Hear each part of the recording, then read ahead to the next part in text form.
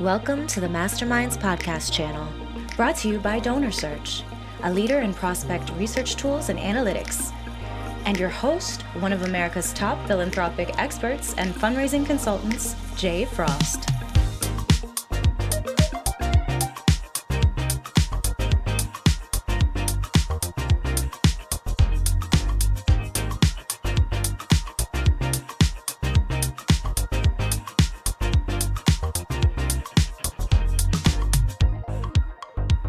Heather Mansfield has been on the leading edge of applying tech to social good for over 25 years.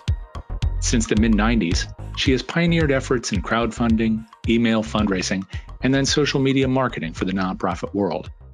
As the editor-in-chief and founder of nonprofit Tech for Good, author of the best-selling books Mobile for Good, Social Media for Social Good, the Global NGO Technology Report, and the Global Trends in Giving Report, as well as the voice behind nonprofit orgs on social networks, and a presenter to conferences around the world, online and in real life, she has trained and inspired hundreds of thousands, if not millions, to successfully use tech for the benefit of humanity. We caught up with Heather at her home office in Tucson, Arizona. Heather, thanks so much for hanging out today and spending a little time talking about yourself and your work. Thank you, Jen. Glad to be here. I wanted to do something that we probably don't have a chance to do a lot with someone like yourself, which is to go back a bit and find out where this all started. Now, I know before we dive into, for example, nonprofit Tech for Good, all the work that we see, that you have a lot of work starting with the field of not just data, but activism. And yeah. I know you went to school back at UCLA, and then you spent time in Latin America focusing on social justice for women, issues such as that. And I understand that you were in the first U.S. study group abroad that went there to Chile after the military coup in '73. What was that like? Wow, you just gave me goosebumps because no one's ever asked me that. You've done your research. It was amazing. And during COVID right now, my heart's just going out to all the kids that got their study abroad programs canceled because it was a transformational experience. And, I was young, of course, so we went out dancing a lot and we went out to the wineries a lot and partied, but studying political science down there and anthropology, I was particularly interested in goddess worship, how ancient indigenous people used to worship female deities. So it was just fascinating, but I do remember we got heckled quite a bit. Americans get out. There was a lot of anger left over from, the Allende when he was assassinated, and then Pinochet taking over, and I guess that was 73. So that would have been almost 20 years later that they allowed the first study abroad group there. And it changed my life. It gave me a foundation of Spanish, gave me a foundation of understanding not just Latin American culture in South America, but I had also studied in Mexico before that. So I have a strong, deep love for Latin America and social justice issues around immigrants here in the United States and social justice in general. It shaped a lot. Where did all that begin for you? Gosh, I don't know, because I'm a farm girl from Missouri.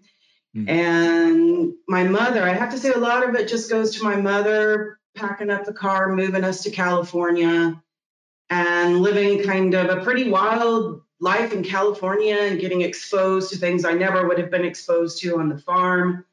So learning tolerance. I also grew up very poor.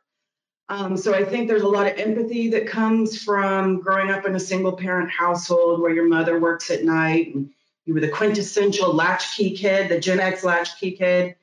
And, food insecurity was a problem. We just didn't have a lot of money. And so I developed, I think, a sense of empathy and understanding as I went into my 20s and started learning about social justice work, that there was such a thing as a movement for social justice, or there was a movement, to help poor people, or to elevate women, or to bring children out of poverty. And, it's just, that is just a core part of what drove me when I first got started. And that was in the late 90s. I went back to Guatemala and did some work with children, and I did everything I could to not settle down into a cubicle until I was 29 years old. traveled as much as possible, did activist work. I actually started a website called eactivist.org in 1997, which is like change.org today. So it was a little bit ahead of its time. And it's just always been a motivating factor. But to come back to your question, I really think it came out of growing up in poverty and having a mother that just said, we're getting out of the Midwest and we're moving west and we're going to have a different kind of life. She sounds like an extraordinary person. You talk about the role of women in everything from the work that you did studying in Chile to, of course, the study that got us. Where's your mother in all that? Well, my mother it's interesting. We just went to San Diego a couple of weeks ago. And just to give you the honest thing, my mother, we moved out there. She was long hair, beautiful. She married a Harley biker guy. And, we just had freedom and the quintessential living in the West. And I feel like much of my life is a Bob Seger song. Anytime I hear Bob Seger, I think about my mother. My mother wasn't a feminist. She wasn't an activist. She didn't really raise me to think about social justice in any way, but she was a single mother after. It's a long, complicated story. She was a single mother most of the time we were together. And that wasn't really accepted back in the 70s and 80s, particularly coming from Missouri. And just watching her work and always having just a vivacious desire to experience people and experience life.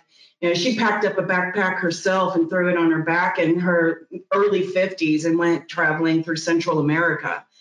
So I think just being raised with a powerful, not powerful in money, not powerful in career, not powerful in politics or opinions, just powerful day in, day out, and doing what was very difficult, which was raising a daughter on their own without child support, no father around. She just kind of set, a standard of, I would see other things or judgments in society about women at a very young age, and that would make me angry. I would take it personally that any kind of opinion or religious belief that didn't, adhere to, well, a woman can be a good mother just because she's not married, or a woman can go out and get an education. What's interesting is my mother graduated from college the year I graduated from high school. And she's just been an amazing role model. And so a lot of my feminism comes from experience, comes from seeing how hard it is, particularly in the 70s, 80s, and even 90s, supporting yourself as a single mother, as a woman without a college education at the time, and the judgments that parts of society put on her. So that laid the foundation for my feminism. And I think in the years that came later, it was through my travels and experiencing different kinds of people and equating those to my own experience, understanding poverty and what it's like to really not have anything and the doors that close because of that. I think when I found the internet and, did my first Google search and signed up for my first Yahoo account, it was just something came together that these opinions that I had about women and feminism and social justice and the internet all combined together. It seemed like, I don't know, at the time it was just, wow, this is going to change the world. And this could be the tool that we've been waiting for, all this time. And of course, your career goes back to a point where in the early 90s, let's say, and during the time of your education, then the first work you were doing as a student in the field, you kind of alternated back and forth between that cubicle-like job. I'm sure it wasn't actually a cubicle, but that, and then of course being in the field. You just talked about going back to Guatemala and working there, but before that you had been at the Pew Center for Civic Journalism. So what were you doing there, and how did you make that switch back and forth? Because we see that throughout your career. Well, I think like a lot of people, they're always searching, right? And I have to say, I feel like I was very blessed being born to a generation that had that kind of freedom to do that kind of searching. I had come back from studying abroad. I went to Los Angeles. I waited tables for 6 months to save money to move to Washington, D.C. The idea was I was going to get into politics. I was going to change the world there. But my personality, at least in Washington, D.C., at the time, it didn't fit. Like everybody wore a suit and everybody was really serious. And I remember I had a friend who was well connected in Washington, D.C., a man that used to come in, and I waited on him for years and years. He helped me get an interview with the Pew Center for Civic Journalism. It's interesting now because years later, I hear Pew all the time. I had no idea who they were. I was like, okay, I'll take it. And it was administrative assistant or something like that. And I remember when they offered me the job, they said it was going to pay $27,000 a year. And my mouth just dropped open. That was more money than I, at the time, figured I would ever make in my life. And I worked there for a year, and it was an excellent experience because I got to travel for work for the first time. I learned the basics of email and, the basics of living in the professional world. But it really only took me about a year or a year and a half where I really just started feeling stifled by Washington, D.C. and that cubicle existence. So, not to go on and on, but I was thinking about this morning. I got an idea that I was going to write letters to all my friends and all the colleagues that I had known. And I essentially consider this a crowdfunding campaign, but it was done through print. And so I wrote letters and I said, everyone sponsor me for a day, $25. I want to go to Guatemala. I want to work with street children for a year. And with the money I had saved from working at Pew and with the money I had raised through this kind of letter writing crowdfunding campaign, I then moved to Guatemala. And in my 20s, I felt more at home in Latin America than I did in California or DC or Missouri. And, it was interesting while I was down there, I was working with street children. That was a whole completely different experience. But I also did fundraising campaigns down there. That was actually probably the first fundraising campaign I ever did, was because Pew didn't need fundraising, was I started going to internet cafes and I started telling the story of the children and taking pictures of them and sending them around and creating an email newsletter about this experience. And then I would say, mail a check to my mom. And then they would mail a check to my mom. And then my mom would wire me the money in Guatemala. And then I would take it to Niño Obrero was the school. It was in Antigua, Guatemala. I'd take them to buy them clothes or medical care or something like that. So it's hard to believe even as I'm talking about it, but I always at some point was leading to this experience where, whether it was in a cubicle or whether it was traveling and living abroad, working abroad, volunteering abroad, it all kind of was the foundation of using email, crowdfunding, fundraising to go back and help what I could in my little world at the time to make that world a better place. It's amazing to hear about things that I'm sure most people didn't have a word for with crowdfunding back then. And email fundraising was also pretty much in its infancy. It's extraordinary. Well, I get goosebumps again. I mean, I feel like I was born at an amazing time. I cannot stress to you that the first time I did a Google search, my head exploded. When I got on email and started going to internet cafes, I really had this feeling deep down that like this is an answer to helping alleviate the injustice of the world, right? And 20 years later, I do want to ask you if you still feel that way. But before I go there, I know your journey took you to some other places, and one of them that I think a lot of people would find especially cool was you were affiliated with the Lilith Fair. So that must have definitely taken you out of the field, but also out of an office. What were you doing with the Lilith Fair? And for those who don't know what it is and has been, what can you tell us about that and what that experience was like? Sure. So Lilith Fair was this awesome women's music festival. And I don't know if there had ever been anything like it at the time. It was started by Sarah McLachlan. And I had just got back from Guatemala. I was living in LA doing my thing where I wait tables for 6 months to move someplace else. And I was getting ready to move to San Francisco. So I looked, I think it was Craigslist or somewhere, and I saw this job to be a spokesperson about corporate accountability, particularly sweatshop labor and children working in sweatshops, to go out on Lilith Fair and to talk about, at the time it was Don't Wear the Gap, I can't remember, it was other Banana Republic, Nike, Adidas, all these big brands that were sourcing their clothing and their shoes from sweatshops in other parts of the world. So I got this job, and it was just, as you can probably imagine, it was insane. It was totally insane. We packed up, we went to 40 different cities.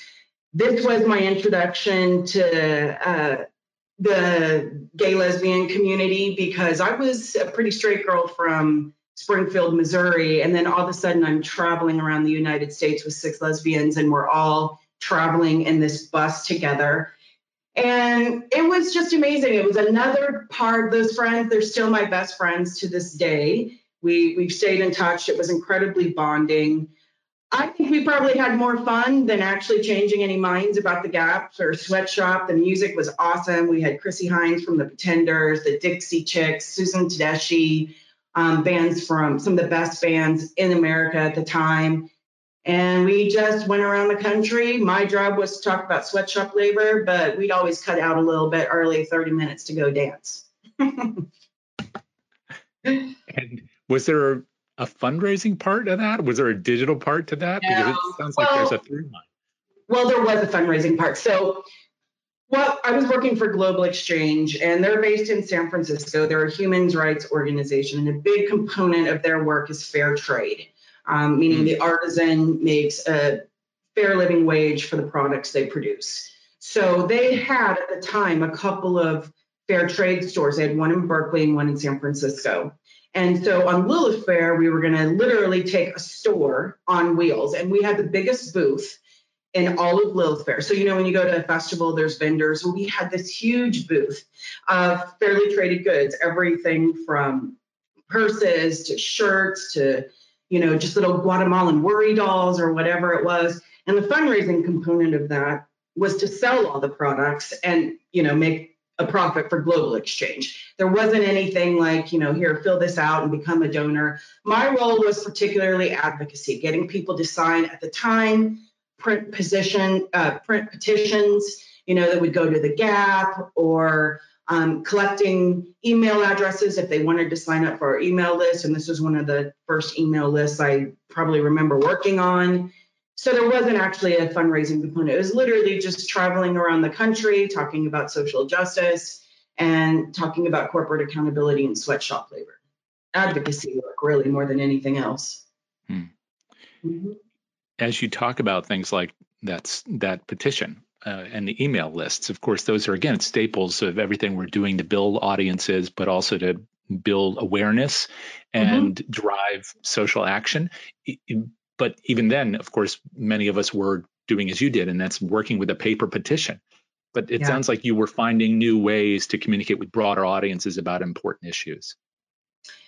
Yeah, well, after Lil's Fair, I had to come back and, start getting a little bit serious about being an adult and not just taking off all the time. And I waited tables for 6 months to save money. And then I got a job working at, it's now, I can't remember what the organization's called now. It'll come back to me. But at the time, it was called International Development Exchange. And it was a small international development organization. And I was their communications director.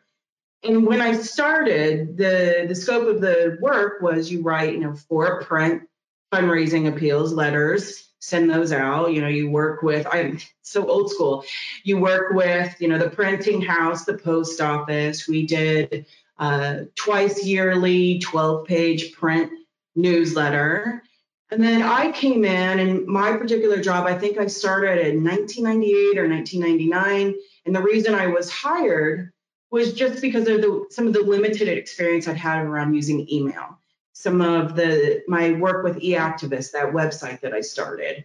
At the time, PayPal had just launched their first buy button. And what was known then as Groundspring, which was acquired by Network for Good in 2006, it was the first Donate Now button. So when I started there, they didn't have anything digital. They had a very simple website that was, terrible. And I started there with, let's start from the beginning. Let's build a new website. Let's launch an email marketing campaign. So Constant Contact, I think, had been around for a year or two. And we were shifting, from having a website. We signed up for the first Donate Now button. I think we were one of the first organizations in the United States to do that. And I think I was there for 3 or 4 years, which was a long time for me at the time. It was just learning through trial and error how to use email to drive traffic to a donate page, how to use email to drive traffic to your website. And what was also interesting was while I was there is we started a monthly giving program. And this is one thing that's always kind of funny to me, or that I think about a lot, which is there's a lot of discussion about what's new and hot, but what's still working is the stuff that was working 20 years ago. It's just the technology around it has gotten better. So when I was working at International Development Exchange and we launched a monthly giving program, people literally had to write and print out a three-fold, tri-fold thing and mail it in, and then we'd enter the credit card. There was no automatic monthly billing. Once a month, you went in and billed their credit card manually. So, as I mentioned, crowdfunding earlier, and then Donors Choose launched email marketing, the Donate Now button, the monthly giving, retaining monthly giving program. All of that was happening in the late 90s and early 2000s. Just print was a big part of it, and it didn't have the kind of automation that it did today. So I personally find that, having been in this for 25 years, that the knowledge that I have, that foundation from the late 90s, early 2000s, is very valuable in a sense, because it gives the full picture of what we're talking about today. It's really nothing new. Nonprofits pioneered crowdfunding. They pioneered monthly giving and website and email marketing and having somebody click a button and enter their credit card information. So I don't know. I'm very grateful to have been born when I was born and experienced the internet as I've experienced it over the last 25 years. And as you talk about that, it strikes me that social media was that new channel that developed during that time. Yeah. It wasn't there when you were in school, and it was there suddenly. Of course, just I'm trying to remember the year that Facebook was founded, but it didn't reach most of us for years. And Twitter, I think my account is now 12, 13 years old. So that's relatively young as well. When did you start to find those as convenient tools, either for the work that you're doing to build nonprofits or for social activism? When did you start, embracing that or challenging it? Right. Well, so going back to working at International Development Exchange, I did what I typically did, which is I started getting stir crazy. And I left that job and I went and traveled for 6 months just for pleasure. And then I came back to San Francisco, and, I was in my early 30s. I was in massive debt because you can't make a lot of money working in the nonprofit sector. And I was actually starting to reach burnout. That happens. We all struggle with that. It's difficult working in the nonprofit sector and social justice at times. And so I just said, I'm packing up my bags and I'm moving back to Missouri. And I moved back to Missouri, my hometown. And I got a job at the local university as a website editor, which I was very fortunate to get that job. And I bought a house for $41,000. And about a year after I was there, somebody told me about MySpace. And I got on MySpace. It would have been 2005. Mm-hmm. And the same feeling that I had with that first Google search, the absolute love of email and being in internet cafes while traveling. When I got on MySpace, there were 4 or 5 nonprofits that I could find. I remember the Humane Society was one of them. The National Wildlife Federation was one of them. A human rights organization, I can't remember, and a dolphin organization. And I had the same kind of, oh my God moment, which is, this is going to change everything. And so I got the idea. Nonprofit Tech for Good started as a MySpace page, and it was called Nonprofit Organizations. That's all it was, myspace.com/nonprofit organizations. And what happened was I created this profile. I followed those nonprofits. And then it's hard to imagine now, but back then you could do a lot of grunt work on social media. So I literally, this is not an exaggeration, I became obsessed. And at night I would send out, I worked during the day, and at night I would send out 400 or 500 friend requests, because you could do that on MySpace. I would be a comment fairy and go around and, post comments, say support nonprofits. And, they'd be the animated GIFs of the teddy bears. It's very funny when I look back on it now.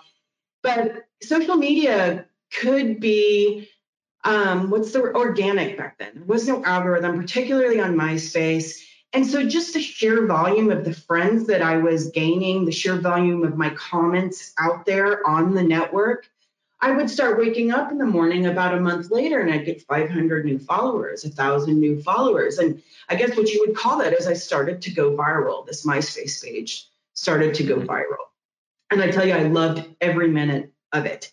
I loved every single minute of it. This is a story I've never told anyone, but at the time, Amnesty International, World Wildlife Fund, American Heart Association, you name it, they did not have YouTube channels. They did not have their MySpace profile set up.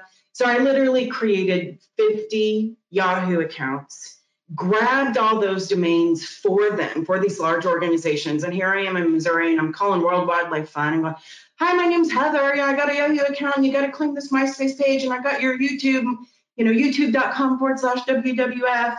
And I was just obsessed. And they were like, okay, this girl's a little nuts, but all right, send us the login. And then, of course, they started working it. They grabbed their domains. And then I think everything started to change when people started to email me inside of MySpace going, how did you embed that video? Or how many blog posts do you think you should have featured? Or how many top friends should you have on MySpace? Should you have a song playing? So I got this idea of starting an email newsletter of MySpace tips.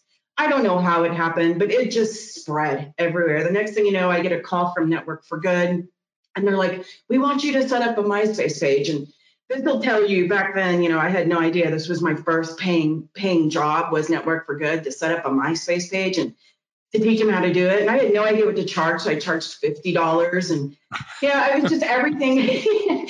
Everything's just been a learning experience. And then, within 6 months, I found myself speaking at the National Press Club in Washington, D.C., where I used to, be the administrative assistant helping hold events at the National Press Club. And the next thing you know, I'm speaking at the National Press Club. So it really was one of those few kind of, not overnight, but pretty quick MySpace viral success stories. And, I just, a lot of hard work, a lot of good timing, and a lot of good luck. I have to ask you, now that you've seen the way it's gone from organic, where you could be up at all hours talking to people you'd never met, and they were excited to share ideas, where you could call up a nonprofit and say, hey, I reserved this for you. And they said, great, thank you. And they started using it to talk to new people. All of that, to the world of algorithms and Russian bots. Right. How are you feeling about all this today? I'm so conflicted, and I've been conflicted for a couple of years. I mean, you just say Russian bots and I get sad. I quit training on social media. I quit giving webinars. I quit doing speaking engagements about 3 or 4 years ago because I found myself in an event and I was looking out over the audience. And what they wanted to hear was, if you do this on Snapchat, somebody will donate. Or if you post at this time on Facebook, you'll get this much engagement. And those trainings used to work for me, 5, 6, 7, 8, 10 years ago. But I had started to look at my own data and the lack of traffic and the slowing of growth. And I realized I was being dishonest giving that kind of training. And I couldn't live with it. I couldn't do it. So I stopped and I pulled back, and I took a couple of years to just really kind of analyze and sit with it and be like, am I going to be a social media trainer again? Am I going to do public speaking?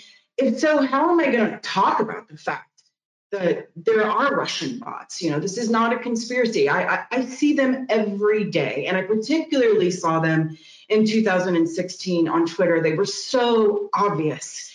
And how do we deal with fake news and the bubbles that we're living in and how it's contributing to the destruction of democracy? Because I do believe that if we are not an informed American public or global public, we're not making good decisions. We're not seeing things clearly. And then just within the nonprofit sector, I cannot lie. I cannot tell you, if you post this and you write a good story, you will get lots of likes and people will get attached to your brand, because the reality is you can write the best story, you can have the best Facebook page ever, but if you're not paying for advertising, no one's going to see it. And I had been so used to being a passionate advocate for social media that it's really taking me, in the last year, I've started to figure out how to talk about it more. And what I've realized is I'm not alone. Everybody's feeling this. Everybody knows this. So when they take my webinars now, which I don't give very often, I'm honest. I'm like, listen, it's advertising. Listen, this is going on. And there's another component that didn't exist, which I can just say is people that are on social media all day for work in the nonprofit sector, it's very emotionally draining. Some days you have good days, other days you don't. As an example, the other day I was sitting in the backyard 2 days ago. I got out my phone, was taking a break, happened to land on the Humane Society's page, and they had just caught this video undercover of the dog meat trade. And that was the kind of day where I just saw like 3 seconds of it. And I was like, I'm never going to unsee that. And it haunted my dreams for 2 nights. I was crying, like all of this visual of the animals being tortured and elephant poaching and, the Syrian war and all of this sort of stuff. People didn't used to see that day in, day out. So that is one of the other changes that is important to talk about and important for nonprofit tech people, particularly, to learn how to manage, in addition to the algorithms and the crazy politics and the propaganda and the rogue governments and the hacking and whatever's coming next, because there's a lot of criminals on the internet. Just the day-to-day in and out of being inside of Twitter. Whereas when you first got on Twitter, it was a love machine, and now it's just completely different. So I talk about that more honestly now, and I just communicate to nonprofits that, listen, you need a budget, you need good graphic design, you need a budget for advertising, your staff need training. This isn't something that they can, just wing and throw together and be successful at anymore like I was. And they need some vacation time, and they need vacation time away from the internet, which I never would have thought I would have said 20 years ago. You need time off the internet. Every year, absolutely. Yeah. Even though you've gone through this evolution, both in your thinking and what you're willing to convey to others to train, at the same time, you've been doubling down, in a sense, on providing really great information on the sector itself. I mean, you've been doing these reports on the global, NGO tech and global, giving report. But talk about that a little bit and maybe how that's evolved, but also how you see that the value of that kind of study now in the context of what you were just talking about, which is that, we have this dysfunctional relationship with social media, but we do have to rely on it. It's very important. Well, in many ways, those reports and kind of where my head's at and the kind of trainings I'm doing now, which is just going back to the basics and the core stuff I've learned over the last 25 years, go back to my roots, which is being a traveler, wanting to be out in the world, working with small nonprofits outside of the United States. I enjoy working with small nonprofits in the United States, Canada, the UK, and Australia. But over the last 10 years, and pretty much all the years I've been working online, I've noticed, let me see if I can explain this correctly. So what we went through, email marketing, the launch of blogs, the launch of content management systems, donate now buttons, crowdfunding.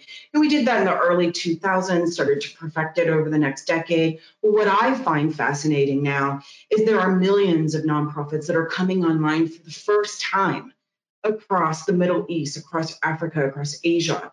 Where am I forgetting? Latin America and the Caribbean.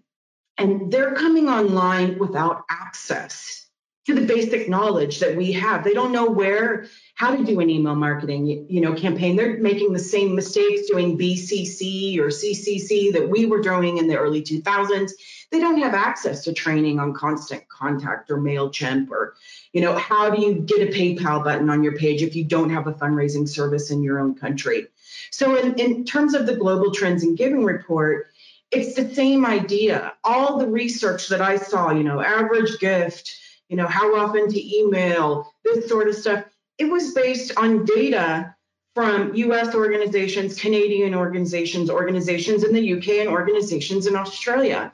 But those benchmarks make no sense to the tiny nonprofit coming online for the first time in Tanzania, or they make no sense to the tiny nonprofit coming online for the first time in Indonesia.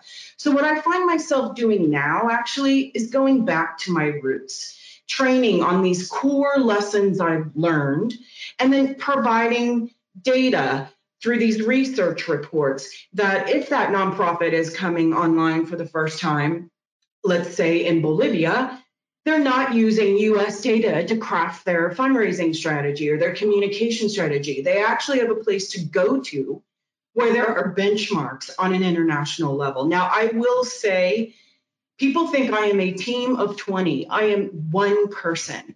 And those reports require building partnerships for, with 50 different organizations around the world. In the meantime, I'm blogging. In the meantime, I'm working with sponsors, doing weekly email newsletters, running on my social media sites. So something's got to give. And those reports, this is the last year that they're going to be done because I simply cannot manage them anymore on my own. But they will be launching in a new format on January 1st, which is something called the Open Data Project.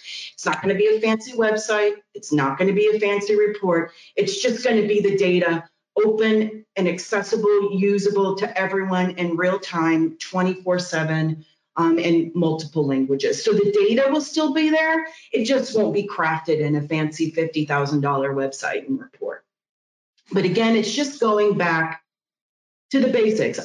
Small nonprofits are what I'm interested in. I hate it when I see small nonprofits, no matter where they're located, posting 4 times a day on Facebook, and then they're not running an email marketing campaign. Somewhere in that experience, the knowledge has not been provided to them that is a waste of time. You're going to raise more money and be more successful using email marketing. So that's where I'm at right now, is going back to my basics. Yes, my blog provides a lot of interesting data. I have a lot of different people blogging for me right now, which I never used to do. It used to be a one-person blog. So I bring in the expertise, the voices of the right here and right now. But me personally, I'm going back to the basics, what I've learned about websites and email and basic online fundraising and monthly giving and crowdfunding and best practices for social media, primarily for small nonprofits that aren't doing it right, or for nonprofits that are just coming online for the first time all over the world. So they don't spend 20 years making the same mistakes we did. They just learn straight from the get-go what works and what doesn't. But you're always looking at the next thing. I am. Not just in a practical sense, but also because it sounds like you're perpetually unsatisfied with the status quo. So what is the next thing for you? Not just in terms of the tech alone, but with the organizations that you care so much about, all those small civil society organizations all around the world trying to work for some form of justice. How are you working with them right now to help them to grow and achieve their objectives? Well, and the core level is just providing them access to the knowledge. Here's how you create a website for $19 a month. Here's how you do an effective email marketing campaign. Here's what crowdfunding is. Here's the crowdfunding services available in your country. So that is a big part of what I do, is providing the basics for nonprofits. In terms of what's new and next, maybe for my US readers, Canadian readers, and for readers all over the world, I'm allowing guest bloggers and sponsored posts to share their expertise. Personally, what I see and what I'm thinking about all the time in my head these days is automation. So for example, just something as simple as you have a monthly giving program and that credit card is billed every month, and then that credit card expires. Well, in the old days, we had to do all that manually. And if somebody's credit card expired, we have to call them or write them a letter. What I see, particularly for small nonprofits, is just giving them the access to the technology at affordable cost, giving them the training in an easy format, to where they can start to automate a lot of these processes. So the billing's done monthly, right, easily. They get an email when their credit card is expired. So looking forward, I guess they would call that machine learning too, as well as, like, say, for example, somebody comes to your donate page and they donate $50. Well, there are cookies and there's machine learning on that. So the next time that donor comes back, the default donate button is $75. right? But again, looking at where I see small nonprofits, because I think it's real easy to always be thinking about the future. Everybody's talking about TikTok right now. I did some data on that. TikTok has zero impact on donors right now.